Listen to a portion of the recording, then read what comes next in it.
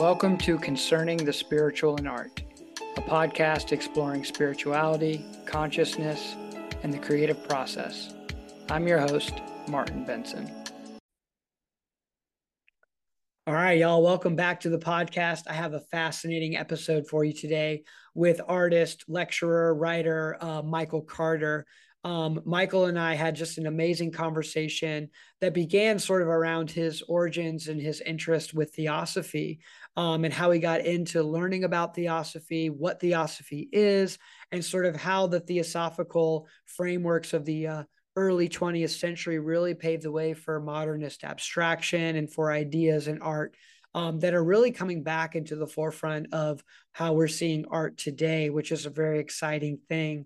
We not only talk about the history of those movements, but also why perhaps spirituality and art became sort of a taboo subject within the art world for such a long time. He kind of gives us some context around why that might have been, and then also sort of about where this movement is going now that it's sort of burgeoning again in our culture. We talk also a lot, not only about his creative process and these amazing performative pendulum paintings he does, his aura paintings, but also about sort of the role of an artist and what it means to be an artist as opposed to what it means to be a spiritual practitioner, and sort of where those boundaries are similar and like where they differ. And so it was a very rich and deep conversation. I feel like Michael and I just scratched the surface of the things that we could really talk about. But I think it's going to give you a really broad insight into the wealth of knowledge that Michael has, and also the insight he has around sort of art making in general, and where these movements could hopefully lead us moving into the future. So I hope you all enjoyed this episode. Here's Michael Carter. All right, Michael, welcome to the podcast. How's it going over there in Los Angeles today? Hey, Martin, thanks again for inviting me on the show. It's great. It's been rainy here, which, as you know, is not common, but it's been great. We always need the rain. Yes, definitely. No, I mean, it's pretty wild what's going on in California, all across the state the past month or so. These atmospheric rivers, which I try to visualize in my mind what that actually feels like. It's pretty crazy, but I'm glad you're doing well. And today I'm just really excited to connect with you and all the amazing things that you do. I mean, you're first and foremost an incredible artist, but a researcher, a lecturer, a writer in these spaces related to spirituality and art. And you just have such a vast well of knowledge around the history of these subjects. And I'm excited to pick your brain and just kind of learn about all the things you know, and how those are incorporated into the work you do. And I think a good entry point for us today would be to learn about sort of your personal story and like how you got into your interest in theosophy and spirituality and art. Like, where did that begin for you? It literally through art history. I mean, literally through being an art student and being a young artist, and you know, taking foundation painting classes and design classes, and I would every now and then hit these kind of weird moments where the explanation for what we were doing or the explanation for something historical seemed weird, and it really just it ultimately kind of feeds into like my own biography, my own ancestry, my own family in a way that I didn't even understand at the beginning. And at the time, I just was following this path, and I was taking a foundation painting class, and they would say make an abstract painting, and I would be like, well, like, what is that? And they'd show us some images, and then they would say something like, well, an abstract painting is an ambiguous figure ground relationship or something like that. And I was like, this doesn't, right, like Yeah. something about this is missing, because Yeah. this can't really like encompass the huge range of work and things that are happening. Like, why suddenly at the turn of the 20th century did all of these artists, especially in Europe, but also in America, just suddenly make this radical break? And I didn't really find that I could get I didn't really get very satisfactory answers. And this is like, again, this is like 2 decades ago or something, right? So it's like the internet wasn't what it was. The idea that I would just Google it really wasn't there. I didn't even know what I was searching for. Wow. And so what eventually would happen is just the reading, I learned about the Bauhaus, learned about Kandinsky, and then every now and then I would see these phrases and somebody would say, oh, well, Kandinsky was a theosophist. And then that would be the end of it. And there'd be no No more. explanation, Just no cut it off context. right there. And I was just like, what is going on with this? And so, through a long series of processes, I eventually end up in moving down to Los Angeles. And, one day I'm trying to, I have to go to mail an overnight package. And like the last possible place I can go is south of downtown. And I go there, and directly across the street, there's this huge building, and it says across the front of the building, Theosophy Hall. And I was like, that can't possibly be what that is, because that doesn't exist anymore, right? Like, this is something from the past. And so then that really led, but I knew that this was somehow related to what these artists had been motivated by. So that really led then to me eventually going in and basically like almost a decade of study with that particular group. Cool. And to kind of just like unpack, like, I was like, oh wait, this is what all of these artists were being motivated by. These are the ideas that these people were inspired and they were really passionate about.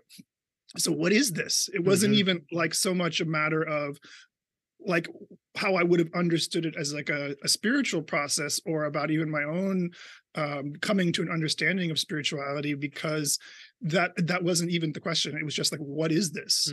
Like, what is this? And why, in the context of arts education and art history, why is it that I never hear about this if it was clearly so important?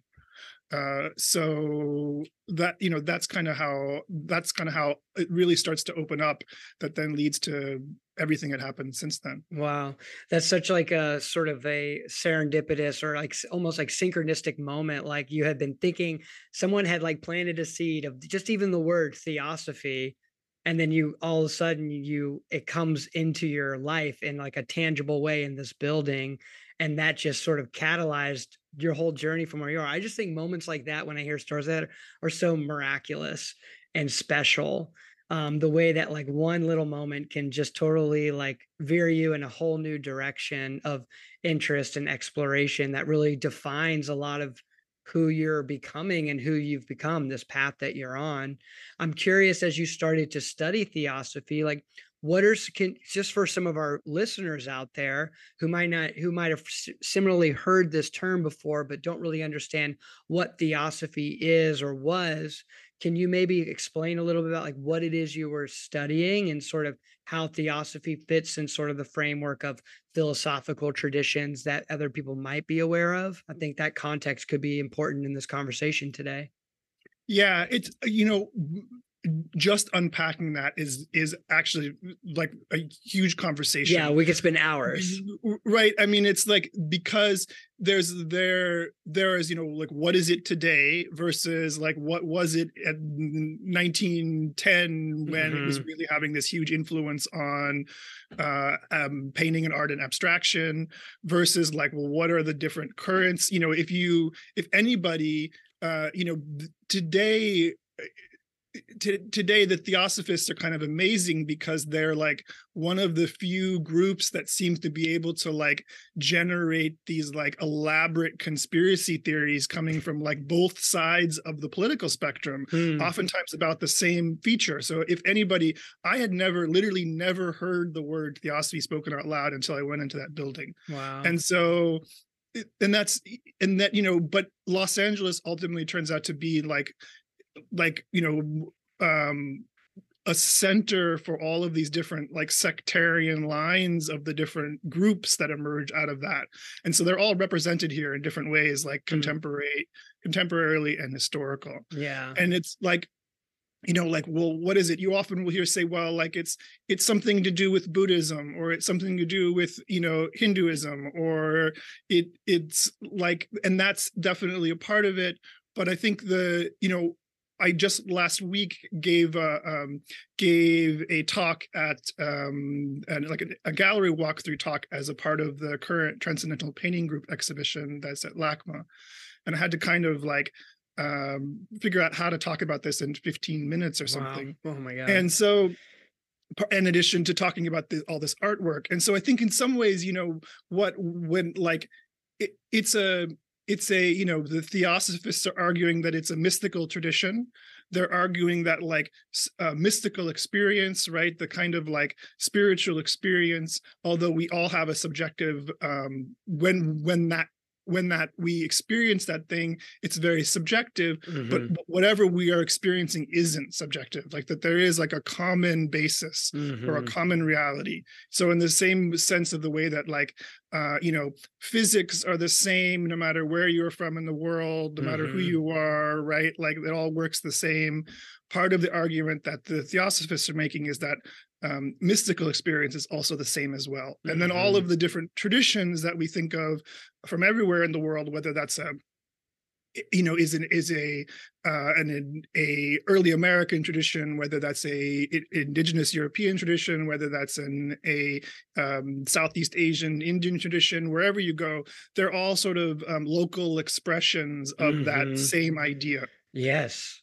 I mean, to me, like, so we're speaking to this sense of like a universality of of spirit, of sort of mystical experiences that like underneath the current of various metaphors or imagery or like you say, like expressions within these various cultural contexts, there's an essence underlying that that's all the same. You can think about that too in the context of like cultural mythology. Like when you're speaking, what comes to my mind is sort of the studies of like someone like Joseph Campbell, who's looking at sort of through the lens of like Carl Jung, like looking at mythology as like telling all these different cultures telling the same story, yes, using a little bit of different characters, little different sort of expressions based on that culture, but the essence of what they're telling, the stories they're telling, are all pointing to the same ideas. Is that sort of, would you say there's a parallel there in sort of like how we think about mystical experience, but also how we think about mythology and how there is this sort of what Carl Jung termed as like the collective unconscious, which could be this sort of universal space of consciousness that all these expressions sort of derive their essence from. Would you agree with that? Like that sort of parallel? Yeah, I think in the, yes, and to qualify it slightly, Hmm. like, I mean, part of one of the things that's really interesting to discover is that the entire academic field of comparative religion was created and pioneered by theosophists. Hmm. So the kind of line that Jung um and Joseph Campbell are in, right? Like they're literally in that same There's, academic, yeah, yeah. they're from the same source. I think the difference that like the important detail and of the sort of theosophical perspective is that like it's not saying that they're all the same, right? That like any one religion is the same as the other, or any one spirituality is the same as another. It's definitely aware and emphasizing that there are differences, Hmm. but what it thinks is that they have a common source. Yes. And That that's, yeah, yeah, there's like a common experience exactly, that yeah, sort of like happened for, let's say, like various figures in major religious traditions, prophets, enlightened beings, avatars, however you want to yeah, describe them, they're all having this same experience. And as you may know firsthand, as I've had experiences, sort of mystical experiences through psychedelics or meditation, like there are yeah, no real words that you can use that can equal the experience. Like there's no way that you can sort of summarize and express the totality of what occurred within your heart, mind, and spirit in any way. Like it's so hard to express. That's why I think art exists in a lot of ways, because it's and all forms of art, because it's trying in some way to express the inexpressible through means that kind of subvert language in some sense sometimes, depending on the type of art we're speaking about. But I find that like that to me makes a lot of sense. Like how do you make sense of something that is so like disorienting or like ungrounding in some way from like what you thought reality was, and therefore these figures who had these experiences will teach it in different ways, and based on the cultural conditions and traditions of a certain geographic location, it's going to find a whole new version of expression, which is where those differences ultimately come. To me that makes a lot of sense, because I find myself on my own spiritual journey. I've always been very interested in other religious traditions, and I find the more I study them, the more I see like these threads back to this common source of like experiencing the non-dual, interdependent, infinite nature of consciousness itself.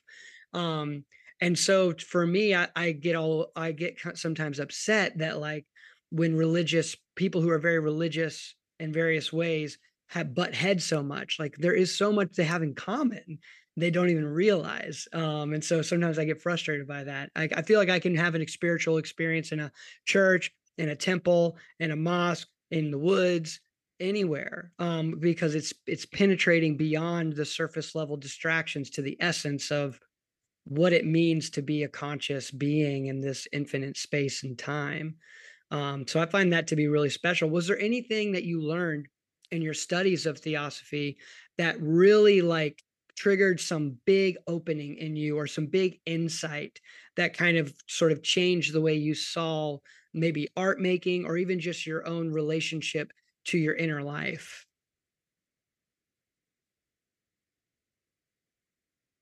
I think specifically in terms of my art making, the question was if we are, as artists, able to make art about anything, and that we're sort of being educated in a sense to say that any kind of content is more or less equal, and we're engaged in a lot of ways in some kind of self-expression. Hmm. And I think what it really that to me I sort of became very dissatisfied with that idea, and I started to feel like, no, maybe as an artist, what I put in my art actually isn't all the same. There are qualitative differences about what my intention as an artist can be and what the message that I want to contain in my work is. Hmm. So I think like that this experience for me was really a lot about solidifying like this is the content that I want in my work. And I think there is a qualitative difference about this kind of content versus anything else that could possibly put in there or nothing at all. Hmm. And so that was definitely something that was very like that was, I think, a very important affirmation. Yeah. In terms of like self-opening in these kinds of ways like that, like that is like, again, like I feel like that is such a like there's so much has happened that like I feel like I would need to pause a minute and think about that to really unpack like Yeah. exactly what that entails. I mean, obviously a change in priorities, a Hmm. change in like what like a disconnection from popular culture, right? Like a revaluing of relationships, like a revaluing of the idea of like what endures. We're Hmm. constantly being told we live in a time where everything is changing, where the cycles are happening faster, where there's more and more, and so therefore we need to. This is how we should live. I think I've become much more interested in trying to understand what doesn't change, Hmm. and what are the things that are consistent, generation after generation after generation, culture after culture after culture, and trying to move closer to those things as a Yeah. person and in my own work. Yeah, that makes a lot of sense because everything is changing all the time in terms of this dualistic experience we have. There's always like on, off, certain things rising, sounds emerging, thoughts streaming.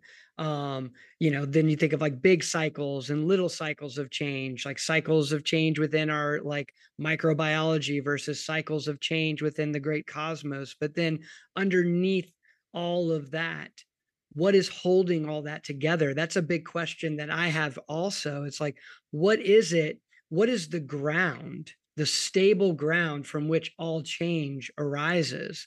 And and that's an open question for me, something that I'm constantly trying to investigate and understand. And I think depending on your life experiences or depending on sort of like a context of like ideology that you may attach to or hold on to, you may never find that. Or you might find it in sort of just general terms of God, a sense of God or creator or something of that nature.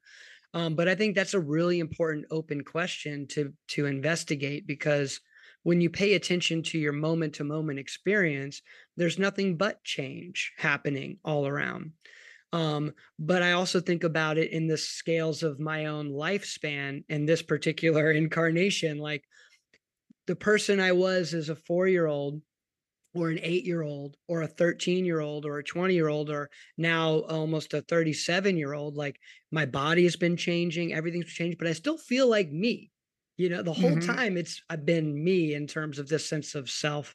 And that I find that to be interesting sort of to explore as well, is like how all the casings of my life are changing all the time, but there's always still this feeling of being myself. Do you have that sort of experience too? Or is that sort of a place like how do you begin investigating or uncovering a sense of the ground that you're speaking of? Like what's a process that you use to kind of start to peel back the layers of change? I think that's what my art practice is. Like, I Cool. think that that's the vehicle that I'm using to investigate those things, and like Hmm. how, I think going back to what you said earlier, the whatever this perception is seems to be something that we ultimately cannot communicate like mouth to ear. Like I Hmm. can't write it down, I can't explain it to you. It's something that like is experiential. And Hmm. so it seems like I think part of my insight in why I have really focused on these areas for myself is because art seemed to be the way that I could create experiences that pointed to this, Hmm. or that I could also use it as a way to investigate my state of understanding about what it is I'm talking about Yeah. in other kind of experiential ways. Like if we set up these conditions and we create this piece or we make this performance or we give this talk, it causes some kind of shift in consciousness, or it Hmm. or it, allows us to access in a more more, even a more mundane way, non-ordinary states of consciousness, Yeah. or at least bring to mind things that maybe we haven't thought of before. And Yeah. so I think, for me, like I don't I have my own output as an artist is varied across a lot of kind of domains of performance, of different kinds of like objects, of things that are sort of like painting, but I don't really feel like a painter in Hmm. terms of those issues. And they're all about just like trying to, how do we connect back to something that is real and actual, but also how do we point towards something that is unknown and potentially unknowable. Wow.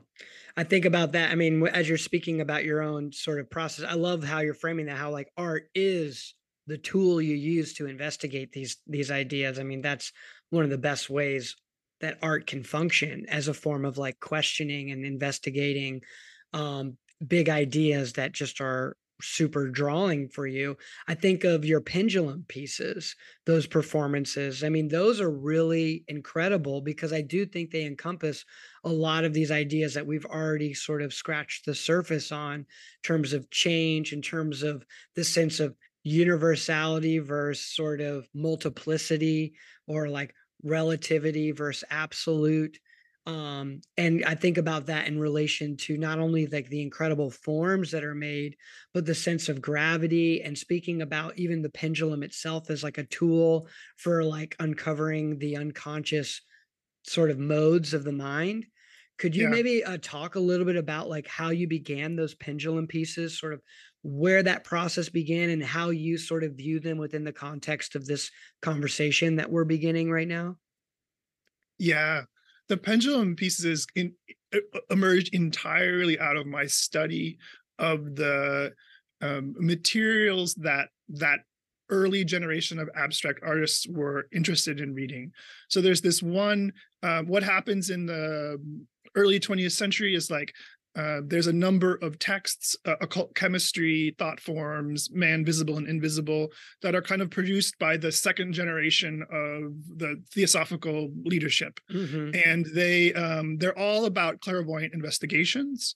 They are where many of the kind of tropes that we think of 20th century spirituality, especially ideas that circulate in the New Age, they really get into the wider consciousness and culture through this series of texts. Hmm. And so if you go and you look at the spiritual art, right, catalog, the blue book, the Yeah. catalog, Hmm. and you look, the very first image in that catalog is a plate from Thought Forms. Hmm. And if you look through that book again and again and again, what you will see is that artists in the 1910 through 1930s kind of era, they're constantly talking about having looked at this book and referenced this book. Hmm. And And the argument is basically it's an argument about a like a taxonomy, like a vocabulary of forms that exist on an astral plane. So if somebody is clairvoyant and they can perceive these objective thoughts and emotions take on form, and so that book becomes a huge influence on anybody in that era who is doing this kind of work.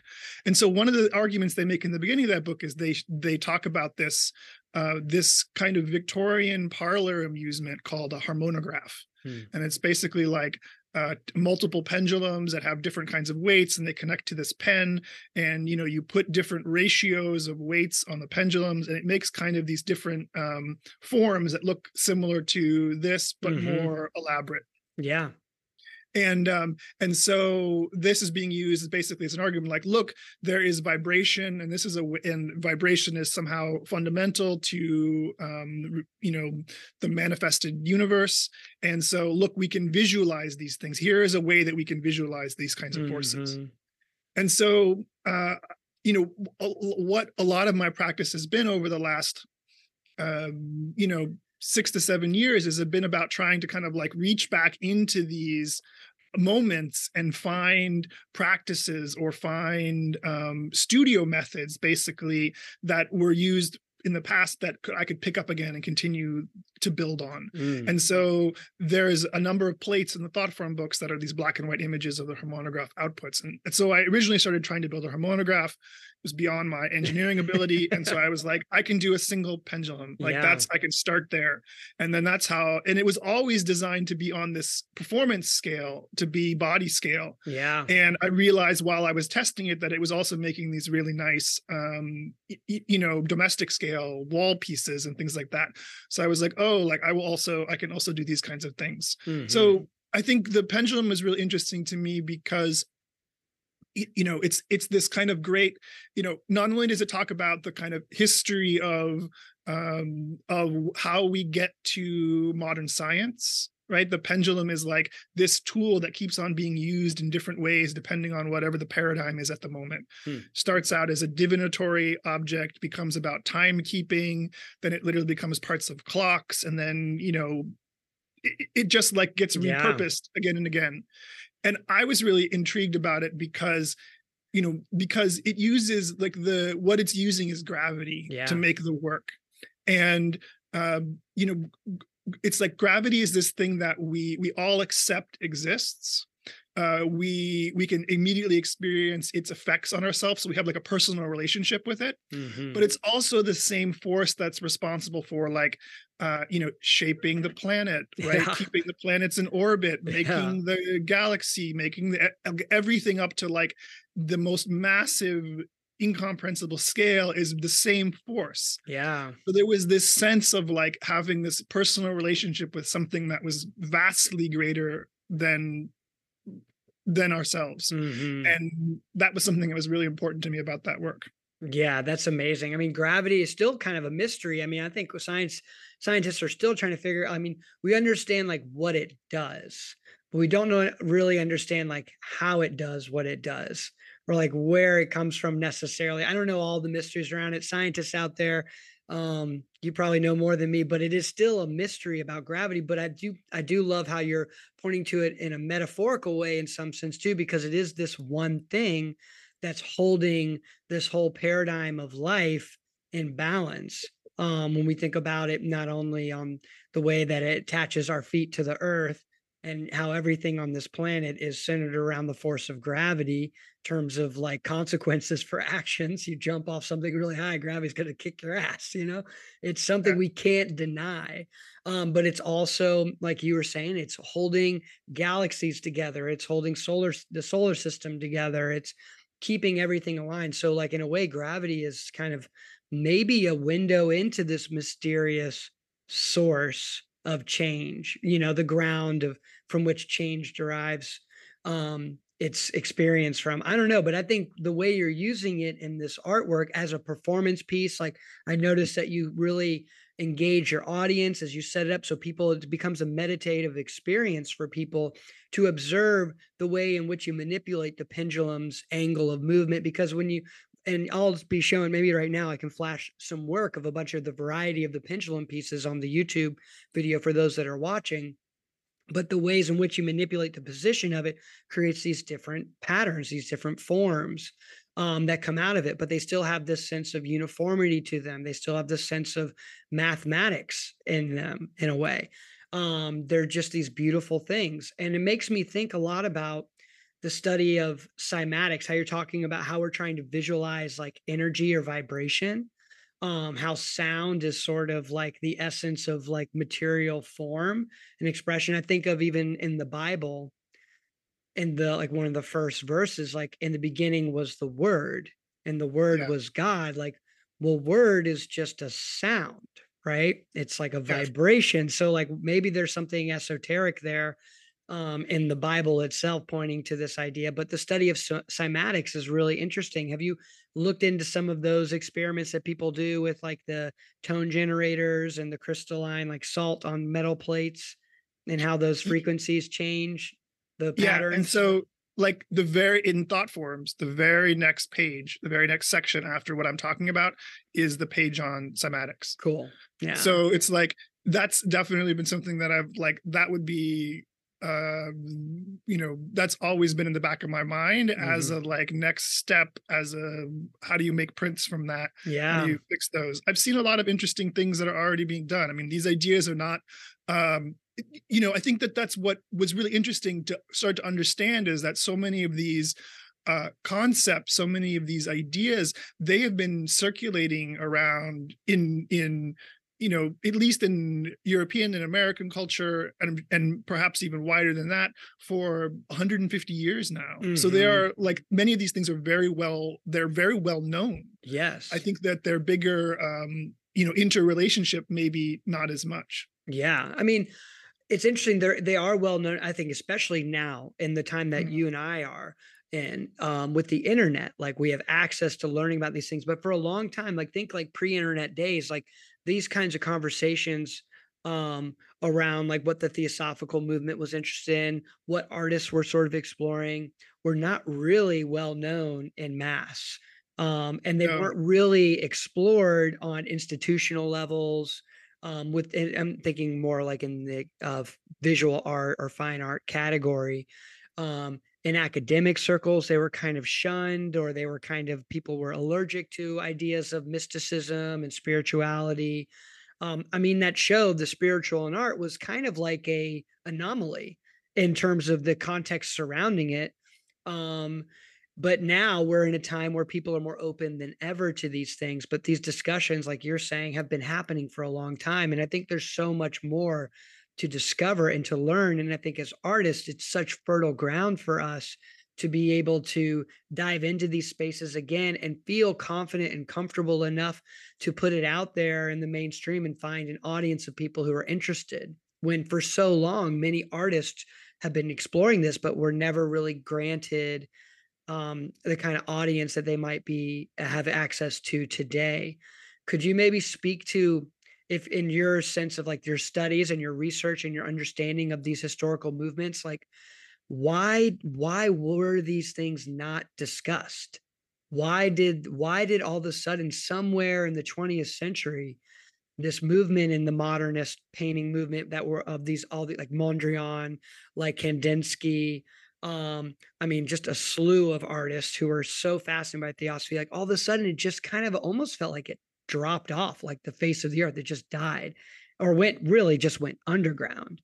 Maybe speak if you have any knowledge or context about like why that might have happened, or what was happening to make that sort of become so shunned, or Yeah, I mean that is actually one of the big questions that I went into this whole uh effort into this whole investigation, is like what happened. And that's part of, I think, discussing the LACMA show and the 86 LACMA show, The Spiritual in Art. Like, how did that even come into existence? yeah. Like, right, it's sort of like that's, and again, that was part of the reason, that was a big chunk of why I reached out, put in the effort to connect with that curator and reach out and ask him directly, like, how did this come into existence, because of all of these things. I mean, I'm you know I you know I know people who were peers of mine in school, that they should never use the word spiritual in relationship to their art. And this was in the last decade. And, and I actually don't totally disagree with that statement. I think the word spiritual is like, as artists, we need to, I think, look at it a little bit more closely and unpack it, because it's a very, it's a word that actually doesn't have a definition. And so I think in terms of arts discourse, we need to go a little bit more specific when we're using that word. A number of things happen, right? So part of the thing that happens is, like, again, we're sort of like, we talk a lot about art history that's happening in Europe and art history that's happening in America, kind of the sort of standard narratives that we were using up until pretty recently. And part of the first thing that happens is, like, the focus of the art world, right, like moves in scare quotes, moves from Europe over to New York, right? And so that's kind of the narrative. And so these issues were actually seen as European issues. They were seen as things that artists in Western Europe were engaged with. And so when things became moved over to New York, there's a whole change. Like, okay, now it's all about the kind of the romance of American artists and mid-century and all the abstract expressionism, which ultimately is permeated by or is a reaction to many of these things. So there's that thing that happens. It's also simply a matter of it's a cyclical thing as well, right? Like, in the same way that the interwar periods was really fertile for these kinds of metaphysical questions in the arts, right? Like, it really peaks and then it wanes. And so by the mid-century, not as much interested, artists are more interested in formal questions. But then it peaks up again in the 60s and 70s. So you have kind of this like 50-year cycle that's happening. And we are once again right in the middle of one of those 50-year cycles. And it's interesting because, like, that cyclicality, like, I was advised by some elderly theosophists very early on. They were like, oh yeah, it's cyclical. These things come back around and it will come back around again. The other thing that happens really dramatically is that, of course, is the whole fallout of World War II, the whole sort of like what is the character and tone of German National Socialism? It clearly has this very strong mystical aspect to it. And so starting in the 60s, a number of academics who are pushing back on the idea that Nazism is a consequence of Nietzsche, as a consequence of Wagner, of these sort of like more high culture ideas, they start to really look at these esoteric traditions that are moving. And so what happens, starting like again strongly through the 60s, through the 70s or something, is there is this connection of saying like, we think that the new age movement is essentially fully responsible for Nazism. And so that becomes such a like a third rail that it's impossible to have any kind of conversation about it or look at anything in a different way. And that really only persists until again, around the era of the spiritual art exhibition at LACMA is when scholarship finally starts to say, well, actually, it's really this is scapegoating, really, is what it is. And it's also kind of a conspiracy theory. When we really start to dig into it, we start to understand that it's much more complex than that, and that this attempt to kind of reduce these early New Age movements to being responsible for mystical fascism in Europe is incomplete. And so and I think also just enough time passes that like we're not in that era anymore. We're not as with the perception that the kind of need to sort of totally suppress any connection. And I think too also is, part of what happens with the idea of the spiritual or the mystical is, it's automatically connected to this irrational. And so, we're modern, we're rational people, we're leaving all this superstition behind us. Modernism is supposed to be about like this new vision for humanity, and it can't possibly include the spiritual or the mystical. Yeah. That's and that's kind of where we get stuck at until the late 20th century. Yeah, that's so interesting. I mean, to just to touch back to like the Nazism and sort of the relationship with like kind of occultism and like sort of like dark mysticism. I mean, there is some interesting historical information around like the Nazis and their interest in the occult. You can just look at like, I don't know, like even just the use of the swastika itself is really interesting because that's a very ancient symbol. And it's kind of reversed. It's moving wintershine, is that what it's called? Like it's not moving clockwise, but counterclockwise. So they kind of flipped it, which is kind of interesting because we think about like left hand, right hand paths of Yeah, mysticism or like yeah, white or black magic and occultism. And these things do exist. Like within this dual framework, there is dark energy, there is dark magic, and there is the opposite as well. And so I think what happened is like all the mysticism kind of got conflated with being bad in some sense through that. But I kind of want to touch upon this point you also brought up about how like the modernist vision of humanity moving into this hyper rational space.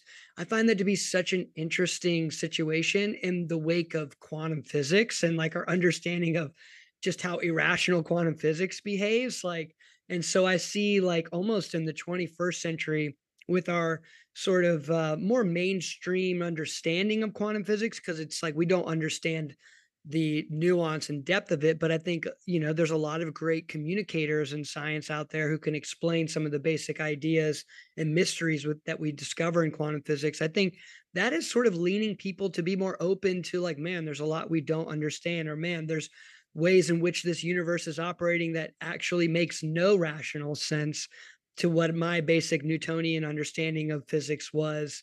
And so I see that as being an interesting layer of kind of priming people's consciousness in some way to be open to mystery again.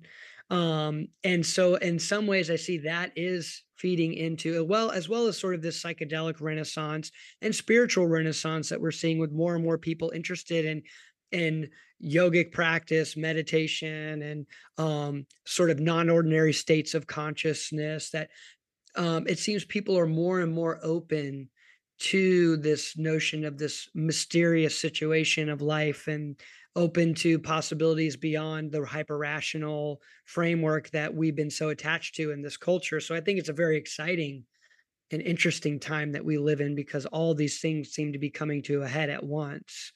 Um, do you think that that has any like play as well, like the quantum physics sort of play within? I just think about the contrast between like the hyper rational sense of like modern man or modern person in relation to the sort of irrational notions of quantum physics. Does that ever cross your mind? That sort of yeah, dichotomy? yeah. Of course, I think like I think it's not something that I dive into deeply to.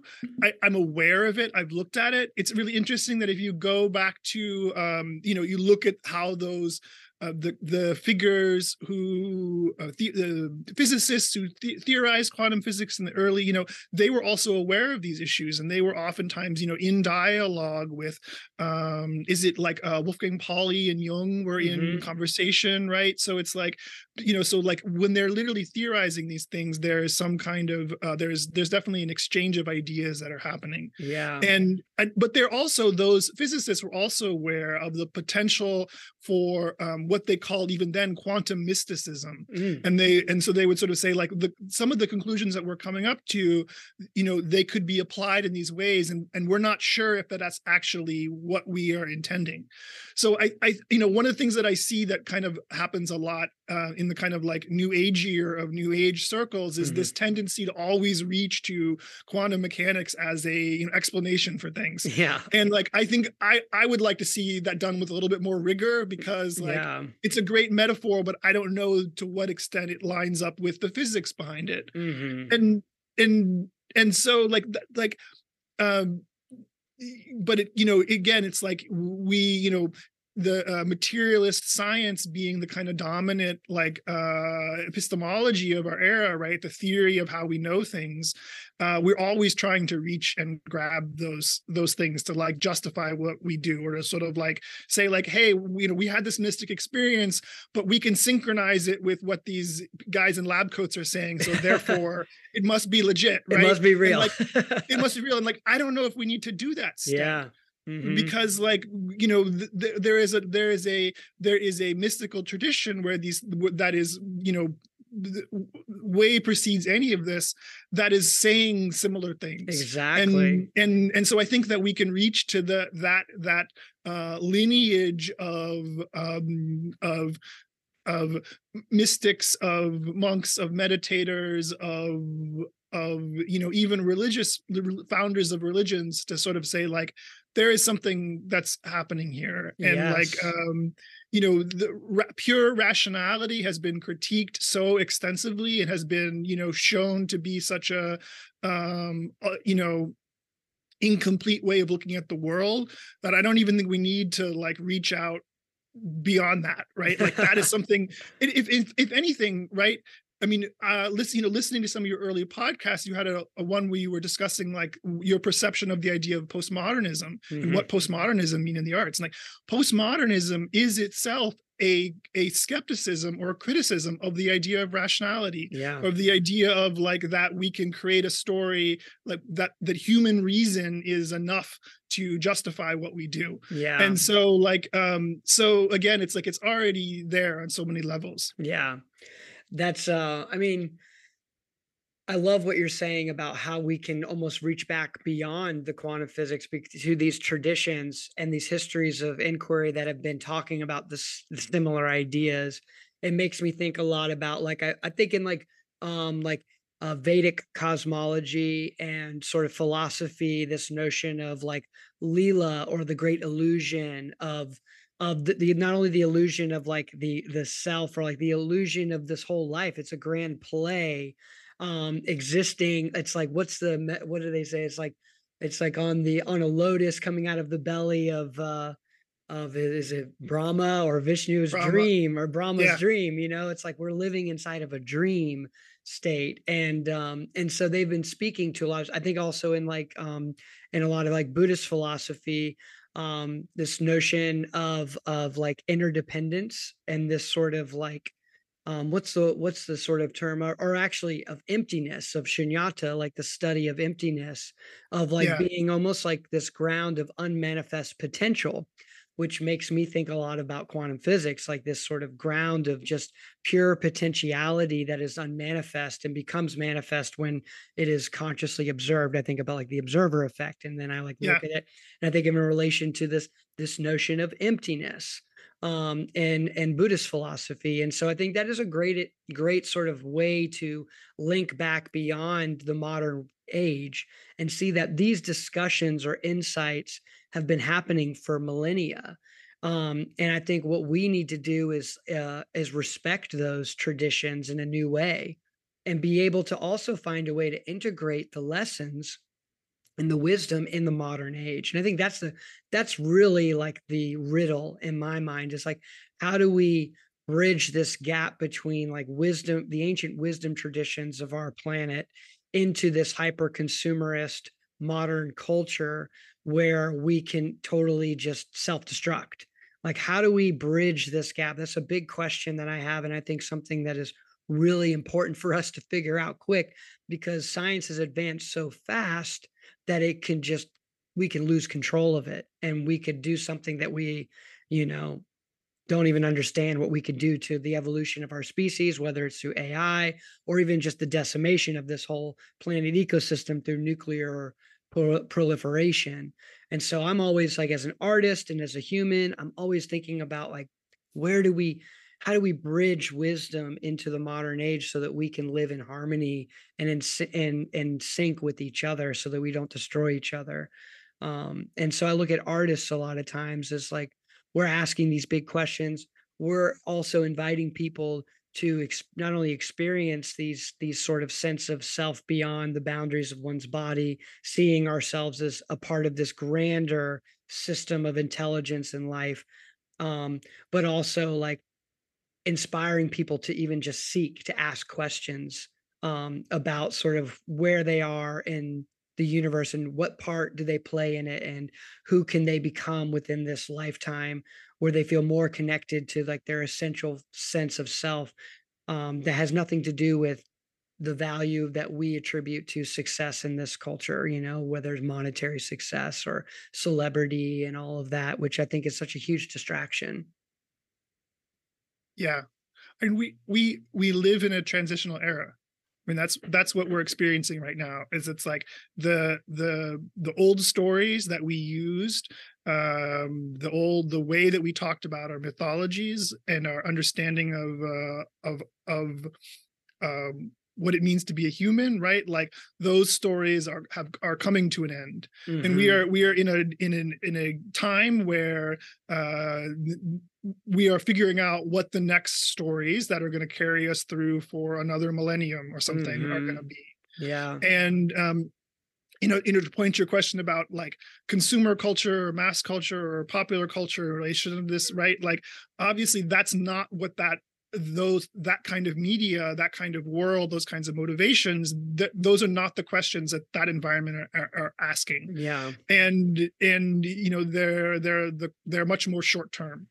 And so I do think that like our best guide for what the future is going to look like, for what will work in the future, isn't something that exists out there in the future, but is actually the things that have worked previously, Mm. and that have stood the test of time. Yes. And so like and but we can't just apply those things exactly as they were in the past to the present, right? This Yeah. is not like a loop where it just repeats over and over again.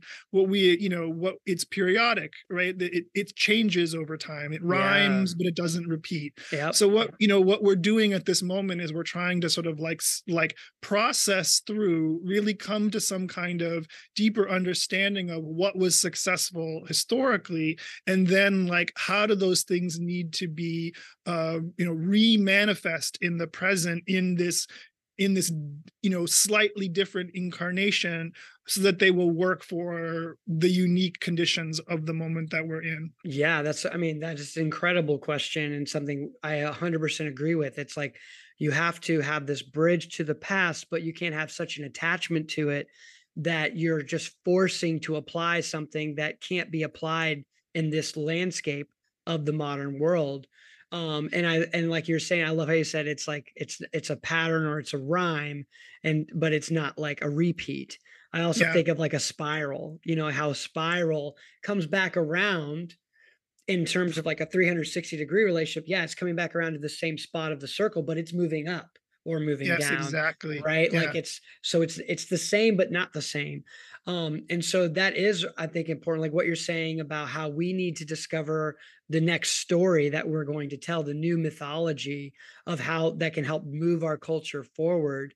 And I do think we need to have more respect and reverence for the wisdom that has been cultivated through our past and historical traditions. But then how is that applied in this real hyper technological age, so that we do think longer term and not so short term, because we're seeing the repercussions of that right now, this sort of short term thinking in terms of just the way industry has been sort of designed in the past 100 years, the relationship between politics and corporations, the relationship between even the military industrial complex and political, like international politics. Like there is this short term gain that's trying to be achieved, but at what cost? And so having this bigger vision for humanity is something we have to cultivate. And in my opinion, I think that's what artists, in like a sort of general term, that's part of their charge in some way, is to not only ask these questions, but to begin to cultivate a new story, a new mythology. Like I think art is a form of shamanism in its highest sense when it's done with great intention and consciousness, and with the motivation of helping others in mind, of pushing culture forward on a more positive evolutionary trajectory. And so these are really important conversations that like we're having right now, and we're just scratching the very surface of these things. I wish we could get all into the depth in over an hour, but these are conversations that are going to have to happen for years. Like we have to continue Yeah. to talk about these things because that's how we work it out through dialogue, through connection with each other. And I look at your artwork, not only the pendulum work, but I'm also really interested in how your artwork kind of does this. It does speak to the past, but you're doing it in your own unique expression in this modern time. Like I love these aura paintings or pieces that you've been doing as well, thinking about like the energy body or like what is the human body in relation to sort of like the energy of the universe, and those things. Could you maybe talk to us a little bit about that work? Because I don't want to skip over that particular body of work that you do as well, because I think there's a lot of interesting questions that you ask in the making of those works themselves. Could you maybe speak a little bit about that body of work? Yeah. That, in many ways, I was I was really interested in a couple of things, which is that the part of it is the cliche of the image of the aura, Hmm. right? As this, the human body in this kind of like frontal pose schematically with this bubble around it. Like Hmm. where does that, I mean, there's always a kind of tendency to say, well, it's a clairvoyant perception, but it clearly also kind of like circles around as a cultural image, right? It's Hmm. like repeated and diagrammed and explained on it. It changes and evolves over time.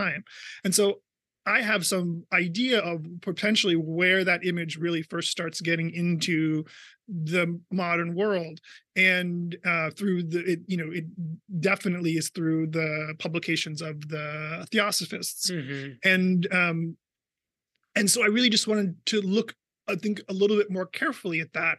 I was originally thinking about, the pendulum, for instance. One of the things that's really compelling to me about the pendulum is that it's always unique, right? Hmm. So like I can't actually duplicate, if I make one, I can't make one that looks like it. It's just impossible, Yeah. the way that it works. And and I always kind of thought of them on a certain level as being sort of like as being like portraits of galaxies. Like this Hmm. could be a galaxy, this could be a galaxy. You change the initial conditions, so it's individualistic. It's a portrait. Hmm. And so the more I learned about the use of the pendulum, I started to think really more about its idea as a sensing instrument. Yeah. So it's like, can I just literally put somebody's physical body into that environment and use the pendulum as a way to like make a unique image of them. Mm. And that's really where these images of the aura started coming from, and these bodies. It was like, I think there's one where I literally have somebody like lay down kind of on like a low table, and then I do the pendulum piece directly on top of them, so it kind of Wow. becomes again like a portrait of them, Yeah. of their energy, of their psychic field, of the unique circumstances of it. And Wow. that really then got me into looking at more and more images of the aura, and like, okay, we always see the image of the body with an aura, but what else? Everything has some kind of presence, right? Yes. Has some kind of radiant energy, has some kind of environment. Plants do, animals do, Yep. inanimate objects do. So Yes. then I started thinking about more and more of like, what does this look like for a flower? What does this look Yeah. like for other things?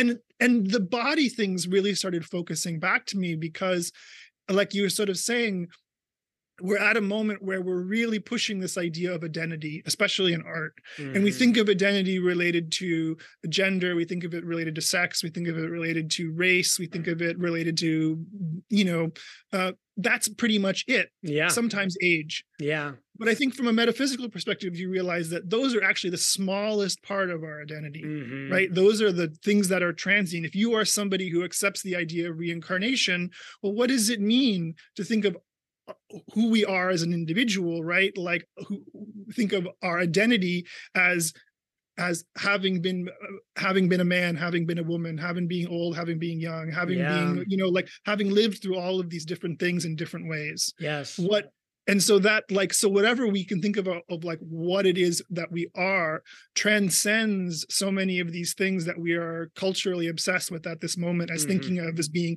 absolute definitions of who we are as people. And Exactly. so like, so then the aura images in the bodies started becoming more and more about that sense of like pointing to maybe what, maybe the way that we think of who we are, maybe how we understand ourselves as a person, maybe we should be looking towards something beyond the labels that we use to think about ourselves currently.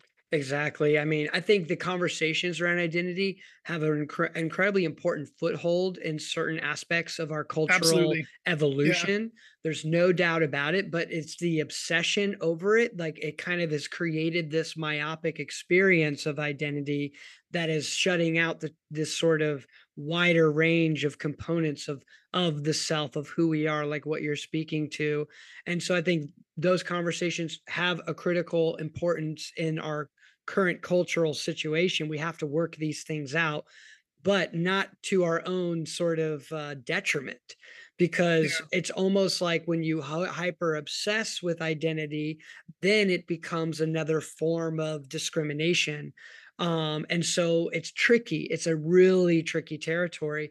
And I Yeah. leave it up to other artists to kind of explore that, because that's something that I can't speak to fully. That's not what my art is going to be able to contribute to that conversation so much. But I think we need to balance that conversation. It's almost like balancing the relative, subjective sort of differences with this sort of seeking of the universal, of the Yeah. essence, of the sort of primordial ground from which all multiplicity, diversity emerges from. And so when we have both playing, I think it helps create this nice balance in art itself. Because if art is only focused this way or only focused that way, we can't really see the nuances between. And Yeah. therefore, we can't have a complete conversation. Yeah. So I think that's such a brilliant way of which you're sort of thinking about the aura and sort of using the pendulum as this sort of it is a sort of divination tool, but you're using it in a way to kind of express what can't be fully expressed through words or through your own conscious mind. You're letting sort of the unconscious sort of work with this person's energy to express their unique aura or energy field. Yeah. Um, I see a lot of, I don't know 100% how true this is, but I've seen people talk about the electromagnetic fields around our bodies and how there is sort of like a detectable electromagnetic field that emanates from what I've seen. Again, like I'm not a scientist, like I don't know 100% what can be true or how to verify it, but it made sense to me, like our heart as being, because the electromagnetic power of the heart as being sort of the beacon of the magnetic field, the electromagnetic field that is surrounds our body, which could be considered an aura. I know that in altered states of consciousness I've directly seen the aura or energy fields of plants, of animals, and of Yeah. people. I mean, again, like you're hallucinating, but what's hallucination? What is consciousness? I mean, we could just totally talk forever about that, but I can't negate the fact of the experience I had where you had a one-on-one experience with this sort of electromagnetic energy pulsating out of all of life, even inanimate objects. Everything has an energy field to it. And so I think those are really interesting paintings that are, I don't know if you can call them paintings, but these artworks that you're doing and the ones that you're doing with the plants as well, they're so beautiful. I'll flash them up right here so people can see them, because they are incredible and they do kind of hearken to the experiences I've had, the sort of visual experiences I've had of these things. So I think you're doing a really interesting and amazing job of trying to express this subtle territory of like the energy body and what that means. And I think this conversation is really important to be able to pull back the layers of identity. I think that's what meditative process is in a lot of ways, is being able to peel the layers of our attachment to certain components of our identity to get down to this essence of our consciousness, that has no bearing on place and time and personal history or any of that. It's kind of like existing beyond those spaces. And Hmm. I know personally when I've tapped into that feeling of being connected to that source of self or energy within myself, it's life changing because it gives you sort of Yeah. a it gives you a place of refuge. So when you find yourself getting so caught up in your identification with your personality, your personal history, forms of your identity, like it can pull you out of this sort of loop in your mind and get you back down to like the essence, like you're a living, breathing being in the middle of the universe, existing in this magical, mystical space of unknowing experience, and like you're a part of it all. It's like you're not separate from any of it. And it's kind of like for some that can be an overwhelming experience. I can definitely imagine, but for me, I find a lot of solace in it, and a lot of like a sense that I can breathe. A sense that it's like these problems don't need to be solved right away. They do need to be solved, but it's not going to happen overnight, and we have to engage in this process of inquiry and this process of engaging with the world without being attached to it. That's the trick. That's what I'm grappling with personally, is like, how do you fully engage with the world without being attached to it through your ego, and your identification with those things. And so it's a riddle for me that I'm every day trying to unravel. It's it's the work of more than a lifetime. It feels You know, that way for sure. when I was talking about this being a transitional era, right? Like and this work and these questions we're asking, like we're not going to answer these questions in this time. We're not going to Yeah. answer them in the 21st century. We're not going to answer them in our lifetimes. This is a process that is bigger than that. Yep. And I think that part of like a lot of the downsides to the visions of modernism that happen in the 20th century, they all become, including the spiritual movements, they become obsessed with the idea that the transformation is imminent, that like it's Mhm. immediately going to happen. We're going to have the dictatorship of the proletariat next week. We're going to have the new man of modernism a month from now. Yep. We're going to fix all the problems. Technology is going to solve the answers, and it's going to happen imminently. And the Yeah. reality is like, no, it's like this is a very slow and long process, and it's a process also that like never ends, right? Like Yeah. when we get to this version of it, that one will also run its course, and Yeah. then 1,000 years from now, people like you, and there'll be another version of you and me having this conversation saying like, okay, what do we have to do? These things were working and they're not Yes. working anymore, and now we need a new vision for it. Yes. So it's like there's so they do call, it's like you were sort of saying, the mystical experience that I think some people are able to access through positive psychedelic experiences, right? It does create a place of refuge. It does create a place of like, oh, like I can observe my own thinking, right? Like Mhm. I'm I can put things into perspective. Like Yep. this also, that like this is a transient experience, right? That like everything changes. This doesn't last forever. Yep. And I think, again, like you said, I think there are for some people that can be a horrifying experience, but for other people, that is a source of strength and refuge. Yeah. And, for me, as definitely as an artist and as an individual, that's the place that I'm always trying to work from, Yes. and reach back into that bottomless well, Yeah. and right, like bring those eternal truths from that well back into culture. Yep. I want to just like add one thing. I realize like the difference between doing these things as an artist and doing these things as, say, like a spiritual practitioner, is that especially in the paradigm of spiritual movements from the 20th century, of the new age, the focus is mostly on self-development, right? Like Mhm. I'm gonna open up my chakras. I'm gonna become a more balanced person through meditation. I'm gonna whatever, raise my vibration and things like that. And like that's a totally necessary thing that you need to engage with. But I think that the difference, and I think that what being an artist points to in this situation, is where you start to think about those in terms of everybody else, Yes. right? That you just other people are not just illusions, right? Mhm. Like we really all are here on some Yeah. participating in this together. Yeah. And so as an artist, what I can try to do is in an imperfect way, pull something out of that realization, and hopefully make it available to other people. Yes. in through the work and through their experience of my artwork and those kinds of things.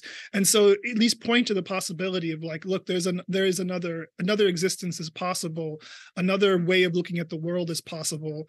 And it's not something that is out there that we have to find or invent. It's something that's always been here. Yes. And we just need to figure out how to reaccess it in this new way. Exactly. I mean, that's such a beautiful point, Michael, like just about what in terms of the artist's role in a certain way, like, yes, we need to continually be conscious and intentional the way we help ourselves evolve, but to what purpose? And for me, that purpose is so ultimately you can be the best vessel of service toward others so you can contribute to the well-being of all. I always have been just for many, decades, like just really attached to this idea of the bodhisattva and really connected to that sort of idea in Buddhist tradition, this notion of like achieving states of enlightenment, not for your own end, but so that you can become a vessel and help lead others, like, or delaying your ultimate enlightenment until everybody else goes through the gate and you're the last ones through. This sense of like ultimate compassion. To me, that's something I always just come back to, like trying to center myself in that perspective of like working for the well-being of all. And that includes you too, because you are a part of that. Like you can't, and sometimes you see people, with the ascetic traditions, like negating the individual sense of yourself in relation to others. And I think it's maybe for some, maybe that does work. But for me, like it includes you too. So like you have to work on yourself at the same time, help others in every capacity that you can. And I think what you're pointing to is a role of an artist is to help facilitate that process. I see art as a real, like the ultimate form of communication or bridge building between people. It's a way to reach out and connect with others to show that, you're not alone. And we're all grappling with these questions and these ideas.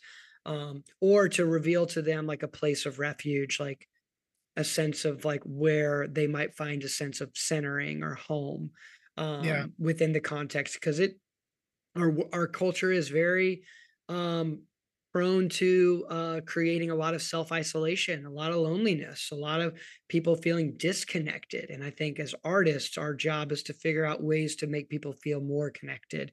And that's a way of helping. And I look at the work that you're doing. I mean, you're doing it, man. Like the work you're doing is doing exactly what your intention is. And I just push you to keep going, like keep making what you're doing. I mean, I can't wait. Next time I'm in LA, I was in LA a little over a week ago. I got to see the Transcendental Painting show. I missed your talk at LACMA by just a few days. I was so sad by it. I was doing like a quick trip with my wife.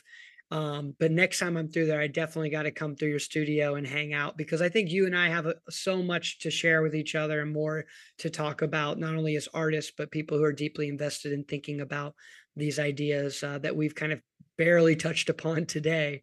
But we've been talking for about an hour and 15 minutes now, and I know it's Sunday and you might have other things to do, but I just wanted to thank you for your time and for the work that you're doing, not only as an artist, but as a writer, a lecturer, an intellect in this space, someone who can be a real communicator to help, like we were talking about earlier, like bridge this gap between our history, but also finding a way to have it evolve and find a new expression in the modern world. So thank you so much, Michael, for all your work. And for everybody out there, check the show notes out. I'll have links not only to Michael's website, but to a lot of the lectures he's done. You'll also be able to find them on YouTube, articles he's written, interviews he's done. He just has so much out there for you to look at, to read, and to listen to. So please check it out, y'all. Thank you so much, Michael. Thank you, Martin. It was great to talk. Yeah, great talking with you. Peace.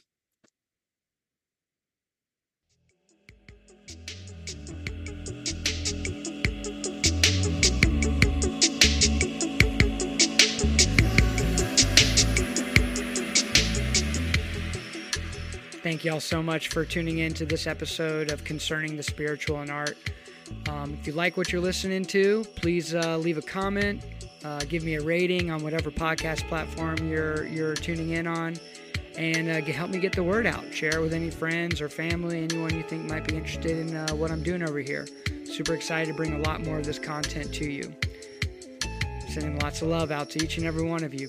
Peace, y'all.